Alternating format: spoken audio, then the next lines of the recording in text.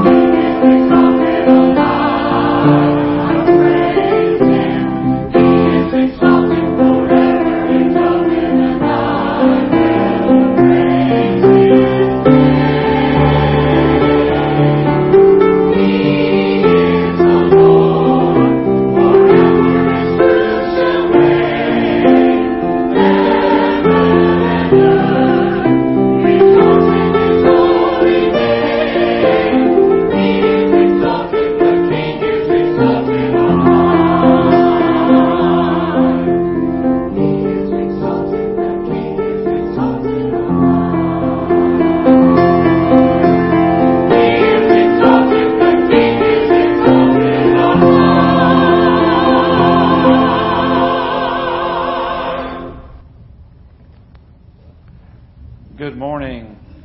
Please take your bulletin as we begin. The call to worship is a responsive call to worship from Psalm 124. Our help is in the name of the Lord who made heaven and earth. What did God do to help us? God chose the people of Israel to make a new beginning. They received God's covenant and prepared the way for Jesus to come as our Savior. Let us worship the God of the covenant, the God of heaven and earth. Let us pray. Gracious God, Heavenly Father, we come to you through Jesus Christ, your Son, our Savior and Lord, and we praise you for the presence and power of your Holy Spirit on this day, in this place. We praise you, Father, Son, and Holy Spirit, one God, and praise you, Lord, that you are the God who made heaven and earth. And you gave us the opportunity to live, and through faith in Jesus Christ, we truly live. We praise you for that gift, Lord. We pray that you would honor us with your presence in this place as we worship today, that you would come and touch our hearts and draw us into your presence, and Lord, that we might glorify you in this service of worship. Speak to us, Lord, is our prayer. And may you be pleased with what comes from this place. We pray through Jesus our Lord and King. Amen. Let's stand together and sing hymn number 47, Fairest Lord Jesus. Please stand.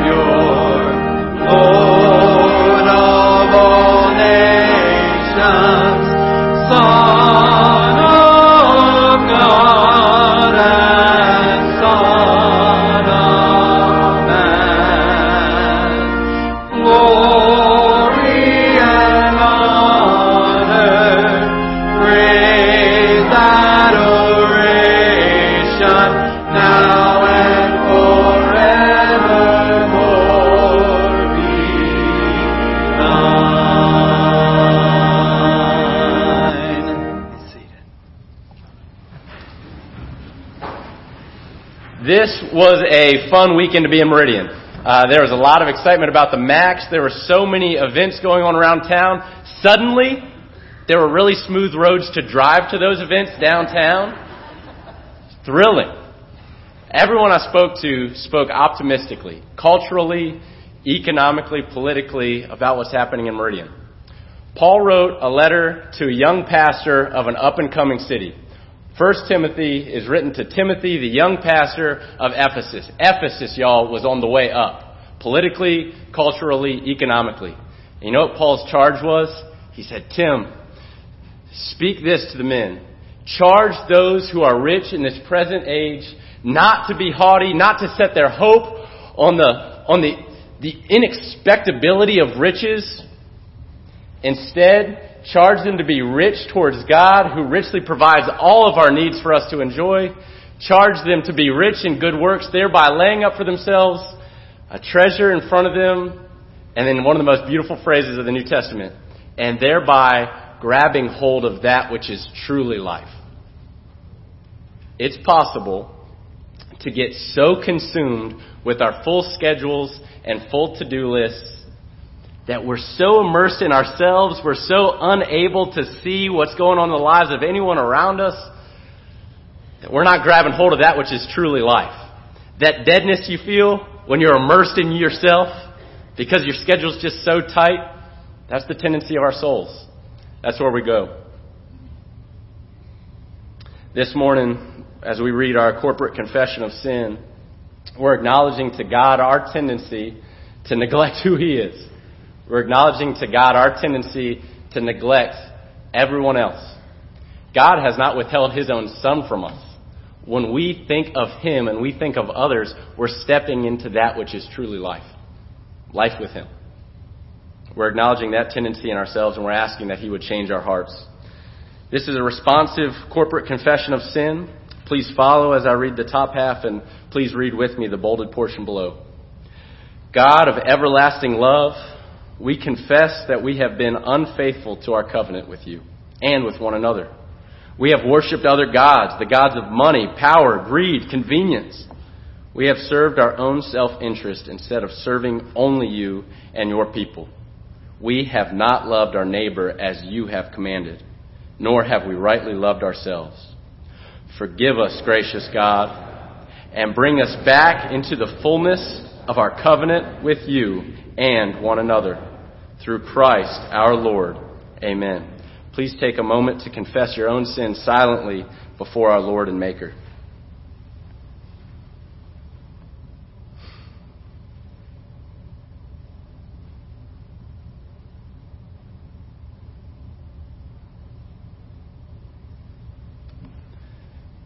God, You know our hearts.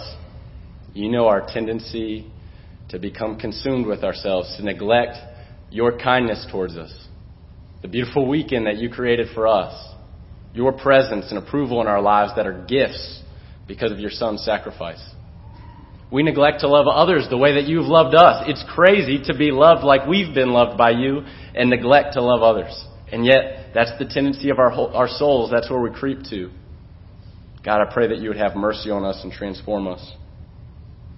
God, we thank You for this assurance of pardon, that You do treat us better than we deserve. For we did not receive a spirit of slavery to fall back into fear, but we have received the spirit of adoption as sons. And if we are sons, then we are heirs, fellow heirs with Christ. We will reign with Him, provided we suffer with Him. God, You are so good to invite us into Your family, to make us part of Your family through adoption. God, I pray that You would do a work in us today as we worship, today as we set aside one day in 7 to honor You and to pursue You. I pray that we would pursue You. And God, I pray that You would pursue us even now as we pray, as You've taught us all to pray. Our Father, who art in heaven, hallowed be Thy name. Thy kingdom come, Thy will be done on earth as it is in heaven. Give us this day our daily bread, and forgive us our debts as we forgive our debtors. And lead us not into temptation, but deliver us from evil. For Thine is the kingdom, and the power, and the glory forever. Amen.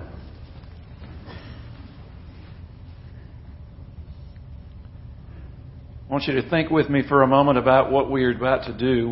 Last Sunday we celebrated the Lord's Supper. And again, the celebration of Holy Communion is a wonderful, wonderful thing.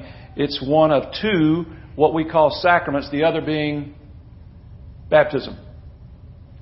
So, what is a sacrament? You know, when I was teaching confirmation as a youth director a long time ago, I said to the kids as I was teaching them that sacraments are pledges of our allegiance to Christ. It's something that we do, right? I really wish I hadn't taught that, because it's really so much greater than that. What I was talking about was just a small part. It's something that we do. And it really goes to what salvation is. What is salvation? It's the work of God. It's the work of God on our behalf. And we would like to give ourselves a whole lot more credit for our salvation than we should. Because if God has saved us, it is something He has done, and it should be marvelous in our eyes. So when we're teaching the kids now, Bo and I teach them that a sacrament is a sign and a seal of our engrafting in relationship with Christ. All right, what's a sign? How about the sign in the sky on a night sky of Batman? You know, you see the Batman sign in the sky? That's the symbol of something real, right? Now come on, Batman's real. Help me out here. So that's a sign of something that's real. Baptism is a sign of something a whole lot more real than Batman. And you know what a seal is? It's one of those official documents that could be sealed with wax to show how important it is. So baptism is a seal. It seals us in our relationship to Christ and is a guarantee that God is at work. Now, in just a moment, sweet little Ella is going to get a little wet. And so if the Holy Spirit's not involved in this sacrament, then she's just getting wet. But we're asking the Holy Spirit to be involved in this. And so it's not just that she's getting wet.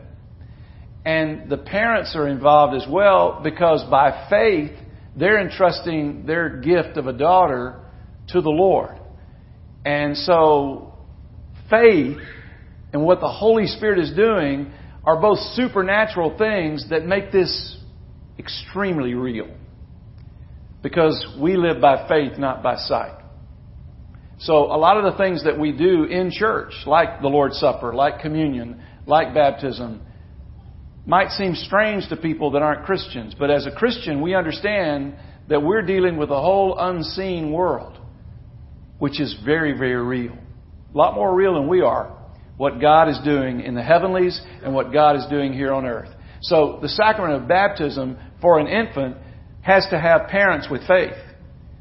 And that's where these parents are coming in faith to entrust their daughter to the Lord. He has given them the gift of the daughter. And so we're asking the Lord, and they are asking the Lord, put your mark on our daughter. And as she grows, work in her through the Holy Spirit to bring her to faith in Jesus Christ. The second part of this is not just what the parents do, but what the congregation does. Because we as a congregation help this family in the rearing of their child, in teaching Sunday school, in teaching children's church, in helping in the nursery, in helping at picnics, doing all kinds of things so these children see the love of Christ throughout the congregation and feel a part of this family of faith even before they know Jesus, even before Christ is their Savior. And then the third and most important part is what God does. And the water is a symbol of cleansing. And no, when I pour this water on her, it does not cleanse her of her sins. But it symbolizes that. It's a sign of that. It's a seal of that. Asking God to begin a work in her heart so that as she grows and as she learns in Sunday school about the love of Jesus for her and what Jesus did on that cross for her, then one day she embraces Jesus as her Savior and Lord and confirms what takes place right here.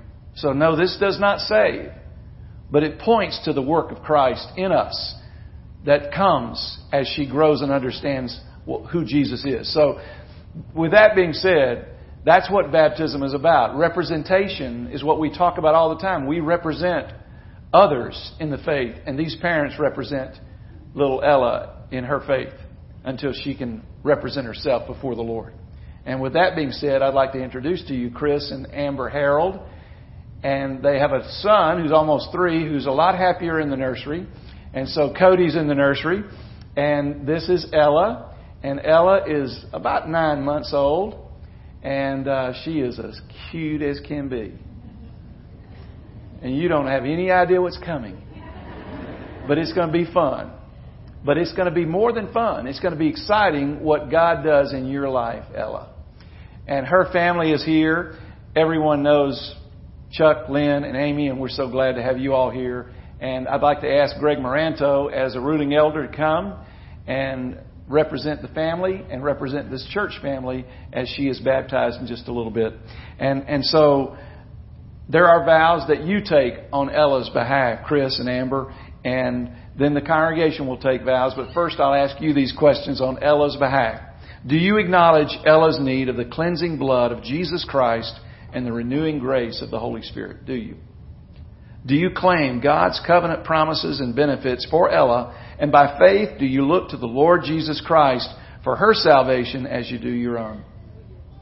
Do you now unreservedly dedicate Ella to God? And do you promise by relying on God's power and grace through the Holy Spirit that you will live an exemplary life before her? Do you commit yourself to pray with and for Ella, to teach her the Scriptures and the great articles of our faith in Jesus Christ? And finally, do you promise to use every means provided by God, including faithful participation in the life of the church, to bring up Ella in the loving discipline of the Lord? And now to you, the members of this church, do you, acting for yourselves and on behalf of the whole body of Christ, do you assume responsibility with these parents for the spiritual nurture of their daughter? If you do, say, we do.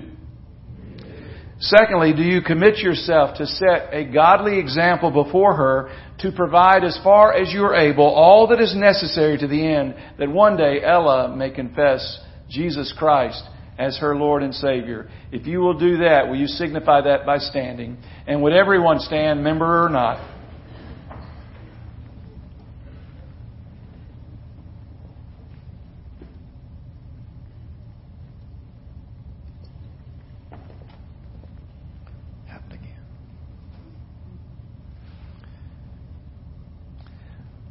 Let us pray. Father God, how we thank you for this day. This is a special day for the Harold family, the LaFleur family, and we just thank you for the gift of Ella to this family.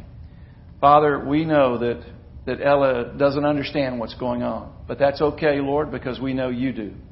And we praise you and invite your presence through the Holy Spirit into this place. We thank you, Father, for the wonderful and precious promises that you've given to us for our children.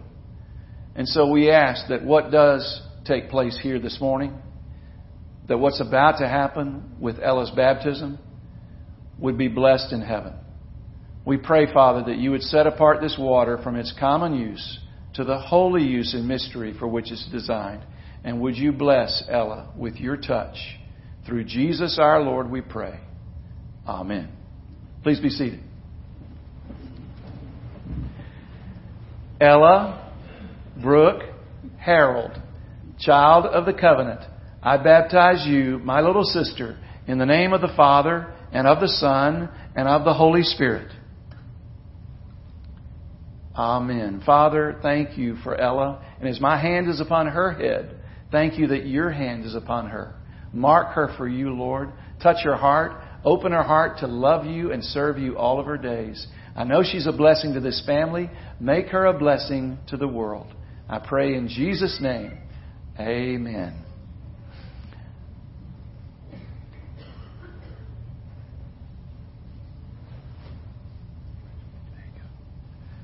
Also, I have a gift from the Women in Ministry, the Jesus Storybook Bible, and we give that to you on behalf of the church. Let's welcome the newest member of our church, Ella Brooke Harold. And let's continue our worship as we stand and sing Freely, Freely, hymn number 627.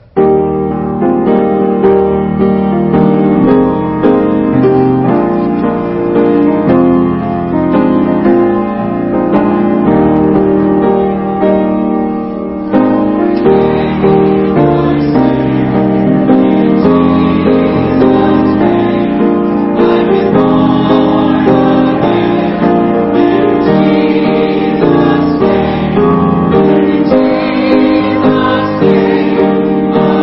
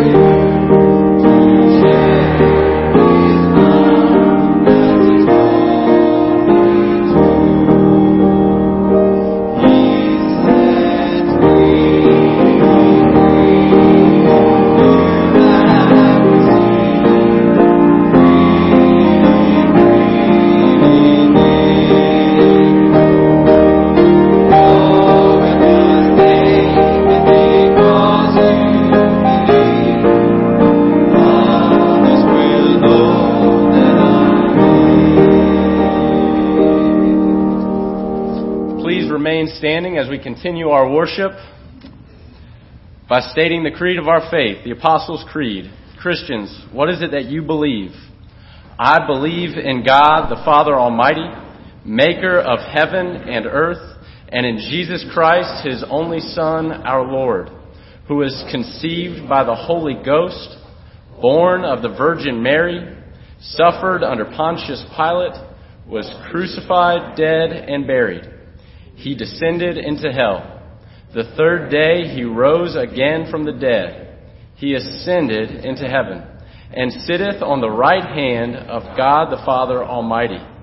From thence He shall come to judge the quick and the dead. I believe in the Holy Ghost, the Holy Catholic Church, the communion of saints, the forgiveness of sins, the resurrection of the body, and the life everlasting. Amen. You may be seated. At this time, we invite all children 4 years old to first grade to Children's Church. You'll stand in this narthex until you are led to your classroom by one of your teachers. And we'd also like to, at this time, to invite the ushers forward as we continue our worship to God with the giving of His tithes and our offerings.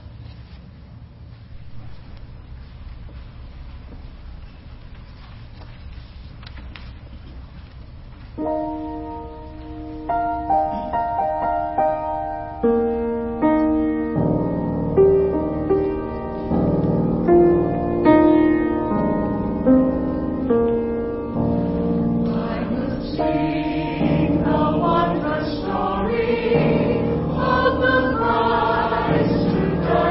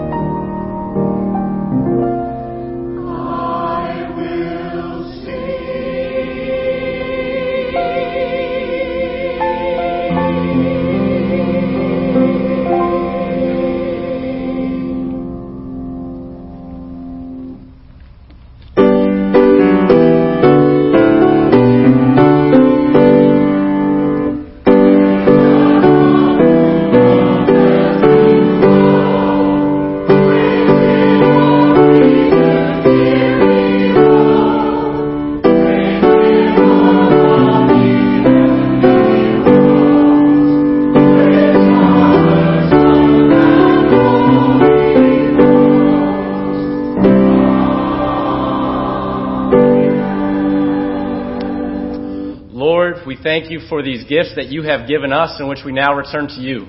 Lord, in your favor and in your kindness, would you give us wisdom and blessing and favor to use these gifts well for the telling of your wondrous story. Would many hear? Would the needs of those who most have need here in our city be met? Would this church and the souls you've entrusted to us be cared for? Would these funds be used well for your glory's sake and for the good of this city and for the world? Amen.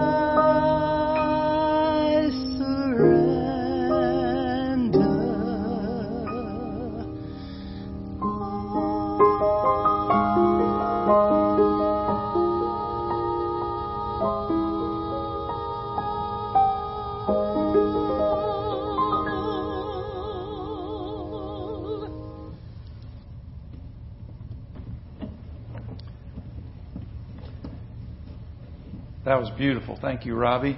Robbie is one of our new members, in case you did not know her. And so, thank you. Thank you, Michael. This is the fourth part in the series, The Letter to the Thessalonians. It's entitled, Now We Really Live. So if you turn in your Bibles, and in the pew rack is a Bible, if you'd like to follow along as well. 1 Thessalonians chapter 3. I'll read all 13 verses of that chapter. My sources include J. Philip Arthur's The Patience of Hope, commentary from the Wellwind Commentary Series. John R.W. Stott, The Message of 1 Thessalonians, from the Bible Speaks Today series. Richard Phillips, from the Reformed Expository Commentary on 1 Thessalonians. An article by Rick Warren, Tell Visitors Why They Need a Church Family. And then a book by Tim Keller, The Reason for God. Please stand with me for the reading of God's holy word. Hear the word of God from 1 Thessalonians chapter 3. So when we could stand it no longer, we thought it best to be left by ourselves in Athens. We sent Timothy, who is our brother and co-worker in God's service, in spreading the gospel of Christ, to strengthen and encourage you in your faith, so that no one would be unsettled by these trials, for you know quite well that we are destined for them. In fact, when we were with you, we kept telling you that we would be persecuted. And it turned out that way, as you well know. For this reason, when I could stand it no longer, I sent to find out about your faith. I was afraid that in some way the tempter had tempted you, and that our labors might have been in vain. But Timothy has just now come to us from you and has brought good news about your faith and love. He has told us that you always have pleasant memories of us and that you long to see us just as we also long to see you. Therefore, brothers and sisters, in all our distress and persecution, we were encouraged about you because of your faith. For now, we really live, since you are standing firm in the Lord. How can we thank God enough for you in return for all the joy that we have in the presence of our God because of you? Night and day we pray most earnestly that we may see you again and supply what is lacking in your faith. Now may our God and Father Himself and our Lord Jesus clear the way for us to come to you. May the Lord make your love increase and overflow for each other and for everyone else, just as ours does for you. May He strengthen your hearts, so that you will be blameless and holy in the presence of our God and Father when our Lord Jesus comes with all His holy ones. The grass withers, the flowers fall, but the word of our God stands forever. Let us pray. Thank you, Lord Jesus, for this your word. Please speak to us and teach us your word and your truth. In your name I pray. Amen. Please be seated. Asian Access, or what is called A2, is a Christian missions agency in South Asia. It lists a series of questions on their website that some church planners have been asking new believers who are considering baptism, adult believers. Due to safety concerns, Asian Access does not mention the country's name, but the country is predominantly Hindu, and over the past few decades, Christianity has grown in popularity there, especially among the poor and the tribal peoples. Here are the 7 questions that serve as a reality check for us and for what new followers of Jesus might experience if they decide to go public with their decision to follow Christ. Number 1, this is what they asked them. Are you willing to leave home and lose the blessing of your father? Number 2, are you willing to lose your job? Number 3, are you willing to go to the village and those who persecute you and forgive them and share the love of Christ with them? Number 4, are you willing to give an offering to the Lord? Number 5, are you willing to be beaten rather than deny your faith? Number 6, are you willing to go to prison? Number 7, are you willing to die for Jesus? Now, these 7 questions serve as a sobering reminder for every Christian from every continent of what it might cost us if we choose to follow Jesus. These questions also help us in the West to identify with the threats faced by our brothers and sisters in Christ from other countries as they seek to follow Christ. And so without any ado, let's go right to it. It's 3 lessons. First is the reality of suffering. The reality of suffering. You know, I can't help but think of our brother Andrew Brunson. I think about him every day, and it breaks my heart to know that a man who is there on a peace mission to share the good news of the gospel with the people of Turkey was arrested 18 months ago and now is on trial for life in prison. 35 years in prison might be his life because he's 50 years old. They've already had the first proceeding, as you know, and it was a sham of a trial. And now they're going to have the second part a week from tomorrow. So please be praying daily for Andrew Brunson, his wife Noreen, their family, and for the power of the Holy Spirit to move in these proceedings and for God to set him free. That is our prayer. We don't know what the Lord's plan is, but that is our prayer. And thankfully, things have been shaking in this country to get people's attention about what is taking place with Andrew Brunson, who is from North Carolina. He's been in Turkey for 25 years now as a missionary, 23 plus years in peace, and then all of a sudden arrested for Christianization, basically. They've charged him with being leader of a terrorist movement, which is just ridiculous. Well, on April the 26th, a bipartisan trio of United States senators introduced legislation to block Turkey's purchase of American F-35 fighter jets. The bill, which is co-sponsored by James Lankford, Republican from Oklahoma, Jeanne Shaheen, a Democrat from New Hampshire, and Tom Tillis, who is actually from the home state of North Carolina, Republican, would prevent transfer of the F-35 to Turkey and prevent Turkey from being a maintenance depot for the aircraft. Turkey had already committed to buying 116 of these F-35s. And so this bill, if passed, would prevent that sale. In other words, money talks, right? And so I hope this is going to be successful. It looks like this bill will be passed, but again, you never know. They said it is a bill that's been put together in response to Andrew Brunson's continued imprisonment. And so as a result, I'm asking you, on behalf of the EPC, to contact your congressperson, whoever that might be, your senator, our representatives, and let them know that we want to see this passed. And you can actually do this by going to the websites of www.house.gov and www.senate.gov, respectively, and then search for your representative and then notify them that you'd like to see the Lankford-Shaheen-Tillis Senate bill passed. It's Lankford-Shaheen-Tillis Senate bill. And you can also do this on Facebook as well as Twitter. And I believe the Twitter handle is Lankford/Shaheen/Tillis Senate bill. And so I hope that you will work on behalf to see if we can do something about what's going on in Turkey. Because a lot of times it's only sanctions that gets their attention.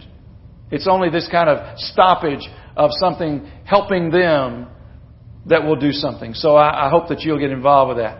Now look with me at verse 2 of our text. The second verse says, "We sent Timothy, who is our brother and co-worker in God's service in spreading the gospel of Christ, to strengthen and encourage you in your faith, so that no one would be unsettled by these trials." And then it says, "For you know quite well," look at this, "you know quite well that we are destined for them." So I want to talk to you about the reality of suffering.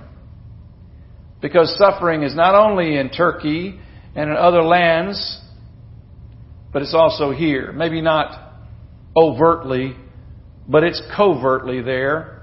Christians are countercultural in the sense that we're going one direction and the world is going the opposite direction. I'll give you a simple example. There's a photo that a mom took of her daughter and their friends having prayer before prom at a restaurant, at Longhorn Restaurant. They were praying before they went to prom, a group of Christian kids on their way to prom, and the mom put it on Facebook, and you can't imagine the whiplash that she got for just putting a picture of her kids praying before prom. So I'd call that covert persecution because the backlash that she experienced was, what do you think? This makes your kids better than my kids just because they pray before prom? What do you think? They're not going to do anything wrong on prom because they prayed before their meal? You just can't imagine. So again, be careful what you post because you're always going to get backlash. But again, it's sad to me that a group of kids praying before prom was treated, for the most part, as something vile and horrible rather than something that's a pretty neat thing. John Calvin writes about persecution, about suffering, when he says, Paul teaches that there is no reason why believers should feel dismayed on occasion of persecutions, as though it were a thing that was new and unusual, inasmuch as this is our condition, which the Lord has assigned to us. For this manner of expressions we are appointed to it. So we really shouldn't be surprised by that. We really shouldn't be surprised by any kind of backlash from people that aren't believers. And yes, we are appointed to it. Listen to John Lilly from his commentary on the Thessalonians. He writes, "It is enough for us to know that such is the will of God, that this fiery trial happens not without His knowledge and consent and purpose and control, and that both the fervor and the duration of the process are regulated by His infinite fatherly wisdom and love." Jesus said, if anyone would come after me, let him deny himself, let him deny herself, take up his cross, take up her cross, and follow me. So, do you believe we're appointed for suffering? The Scripture bears it out. If you believe the Scriptures, you believe it. Don't listen to your heart on this, because your heart says, no, people are actually going to be good and nice about these things. Over and over, the Scripture is very clear that, as we read in Acts chapter 14, verse 22, we must go through many hardships to enter the kingdom of God. And I don't want hardship any more than you do. But according to Scripture, God's Word bears out that hardships, trials, must come in the life of the believer. And if we're going to triumph over trials, it's vital that we anticipate them. I officiated yesterday at the wedding of my cousin. Have you ever stared into the eyes of a starry-eyed couple about to be married? And they have this look on their face that, oh my goodness, we get to spend 24 hours a day together now. And when I see that look, it reminds me of W.A. Criswell. He was the pastor at First Baptist Church of Dallas, Texas for about 50 years. And he'd been married for over 50 years when he said this: "Sometimes I love my wife so much that I could just eat her up. And then the next day, sometimes I wish I had." Paul's point was, trials in our lives move us in either one way or the other. And his concern was that trials should move believers to pursue a stronger, more vital relationship with Jesus Christ. In other words, to be more careful about their lives rather than to move them to discouragement or even to walk away from the faith. Even to walk away from the faith. In his best-selling book, The Reason for God, Tim Keller, he's pastor emeritus of Redeemer Presbyterian in Manhattan, shares the story of a woman in his congregation who was learning how the grace extended to us through the work of Christ on the cross can actually be more challenging than religion. Here's what he writes. He says, "Some years ago I met with a woman who began coming to our church at Redeemer and had never before heard a distinction drawn between the gospel and religion." In other words, the distinction between grace and what is often a works-based righteousness. He goes on to write, "She had always heard that God accepts us only if we are good enough. She said that the new message, this gospel message, was scary. I asked her why it was scary, and here's what she said. If I was saved by my good works, then there would be a limit to what God could ask of me or put me through. I would be like a taxpayer with rights. I would have done my duty, and now I would deserve a certain quality of life. But if I'm a sinner saved by grace, then there's nothing He cannot ask of me." Now, I want you to think about that, because that is really strong. I think this woman really got it. She got the dynamic of grace and gratitude. If when you've lost all fear of punishment, you also lose all incentive to live a good, unselfish life, then the only incentive you ever had to live a decent life was fear. This woman could see immediately that the wonderful beyond belief teaching of salvation by sheer grace had an edge to it. She knew that if she was a sinner saved by grace, she was, if anything, more subject to the sovereign lordship of Jesus Christ. She knew that if Jesus had really done all of this for her, she would not be her own anymore. She would joyfully, gratefully belong to Jesus, who provided all of this for her at an infinite cost to Himself. Think about what Jesus has done for you. And if you believe this life is not all that there is, then the reality of suffering should be something that in the grace of God you're able to embrace, because we're appointed to it. as followers of Christ. He didn't say take up a basketball or take up a tennis racket and follow me. He said take up a cross. Take up a cross. When people took up a cross, they were heading to die. And so He's saying, be ready to die to yourself. Be ready to die. That's the first lesson, the reality of suffering. It doesn't make the suffering any easier. I mean, Andrew Brunson is going through torment. He knows he's appointed to this, but he also would love to have relief from it. There's nothing wrong with that. Second lesson, the reality of faith. The reality of faith. Look at verse 6. But Timothy has just now come to us from you and has brought good news about your faith and your love. Did you know this is the only time the phrase good news is used in the New Testament without being connected specifically as a reference to the gospel? The whole point of this letter was not only to find out how the Thessalonians were doing while he was ministering in another region, but to express his excitement when he learned that they were strengthened by faith as a community of believers. And back up to verses 1 and 2, it says, when we could stand it no longer, we thought it best to be left by ourselves in Athens. We sent Timothy. And then it skips to verse 7. Look at verse 7. Therefore, brothers and sisters, in all our distress and persecution, we were encouraged about you because of your faith. And Paul was urgent about this matter, and I think his urgency should get our attention. It should cause us to ask ourselves some questions. So listen to these questions. Do we consider how we live? Do we really consider how we live? Knowing that if we walk away from the faith, that we're going to break a lot of hearts, that it's going to be devastating to the people that love us? Are we careful to guard and nurture our faith, knowing that it is more precious than gold and silver? Do we daily present our minds and hearts before God's Word that our faith might be protected from the assaults of Satan and the world? When we face trials, is our first concern that the Lord might somehow be glorified in our situation? If not, then we fail to see with Paul that on the issue of faith or unbelief, our entire well-being rests on how we respond. He sent Timothy not to check on the status of their financial portfolio, but to find out about their faith.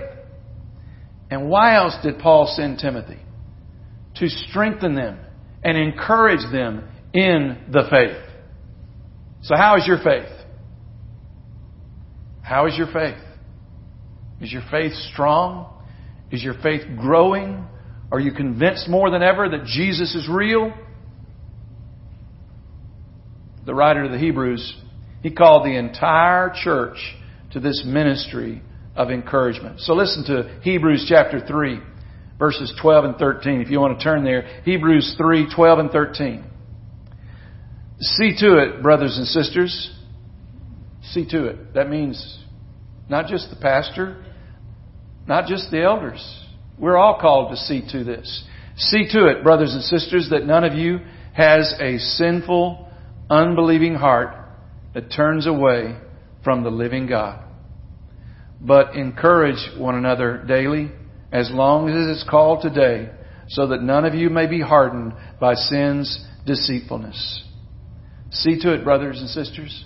You got to see to your own faith in that sense. You got to hold yourself accountable. You got to strengthen your own faith each day. But again, that's the beauty of the church, is that we can help one another in the strengthening of our faith, so that we're not just on our own. And that leads to the third and final lesson, which is the reality of community. The reality of suffering, the reality of faith, and then the reality of community. Look at verse 12. May the Lord make your love increase and overflow for each other and for everyone else, just as ours does for you. Did you know that over 50 times the New Testament uses the words one another or each other? We are commanded to love each other, pray for each other, admonish one another, serve one another, accept one another, honor each other, bear each other's burdens, forgive each other, submit to each other, and a whole lot of other mutual tasks.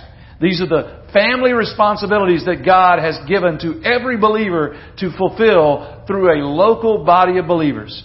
So I need to ask you, who are you doing these responsibilities with?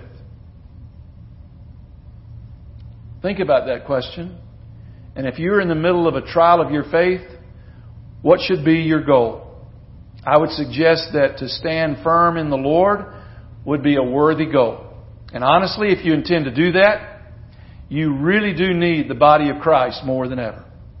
In fact, none of us are immune to temptation.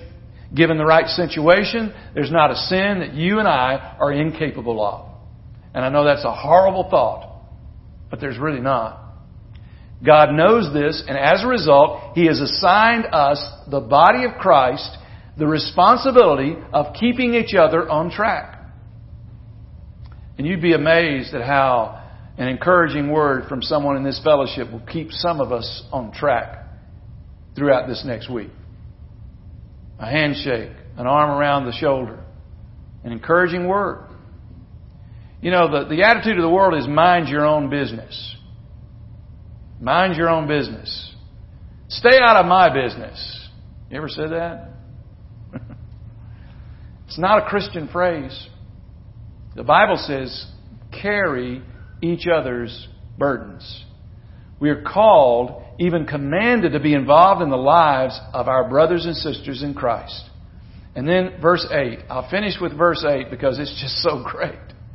And it's the title of my sermon. For now we really live, since you are standing firm in the Lord. You see what Paul was saying? Paul was saying his life was so wrapped up in the lives of these Thessalonians and the other people in his life and ministry that if their life was not going well, then his life was not going well. But since he received the wonderful news that the Thessalonians were continuing their faith and love and on firm footing, he could rejoice. Do you see how your life is tied to other people? Romans 14:7 says, for none of us lives for ourselves alone, but none of us dies for ourselves alone.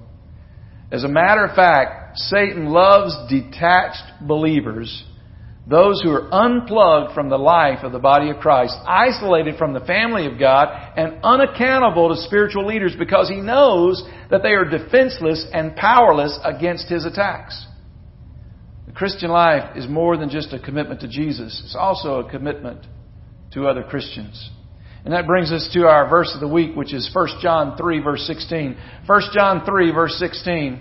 It's beneath your outline, in your bulletin. Please read it with me out loud. This is how we know what love is. Jesus Christ laid down His own life for us, and we ought to lay down our lives for our brothers and sisters. Let's pray together. Lord, thank You for the body of Christ. Thank You for this portion of Your body, First Presbyterian. Thank You, Lord, that we love one another, not perfectly, but we seek to love one another in such a way that people's lives are built up and encouraged in the faith, that their faith is strengthened, and that their love is overflowing with thankfulness. Lord, we're grateful for all that You've done for us on the cross, taking our place, dying our death, and rising from the dead. We thank You, Lord Jesus, that You're alive and You're praying for us in heaven, praying for us. So encourage us, Lord, today to pray for one another, to encourage one another, to check on one another, to love one another in a way that honors You, Lord. Show us, Lord, how to do that. We get so busy with our own lives. We get so busy with the things of our own family. I pray that You'd help us to look beyond our own family to the spiritual family that You put in our lives, that many times does need us, needs our encouragement. Thank You, Lord, that as we gather on this Lord's Day, You are here with us. And we praise You for Your presence. We pray that You would touch our hearts and prepare us for the reality of suffering. Lord, strengthen us for the reality of faith, that our faith might be real. And strengthen us that our community here might be stronger than ever. Through Jesus I pray. Amen. Our closing hymn is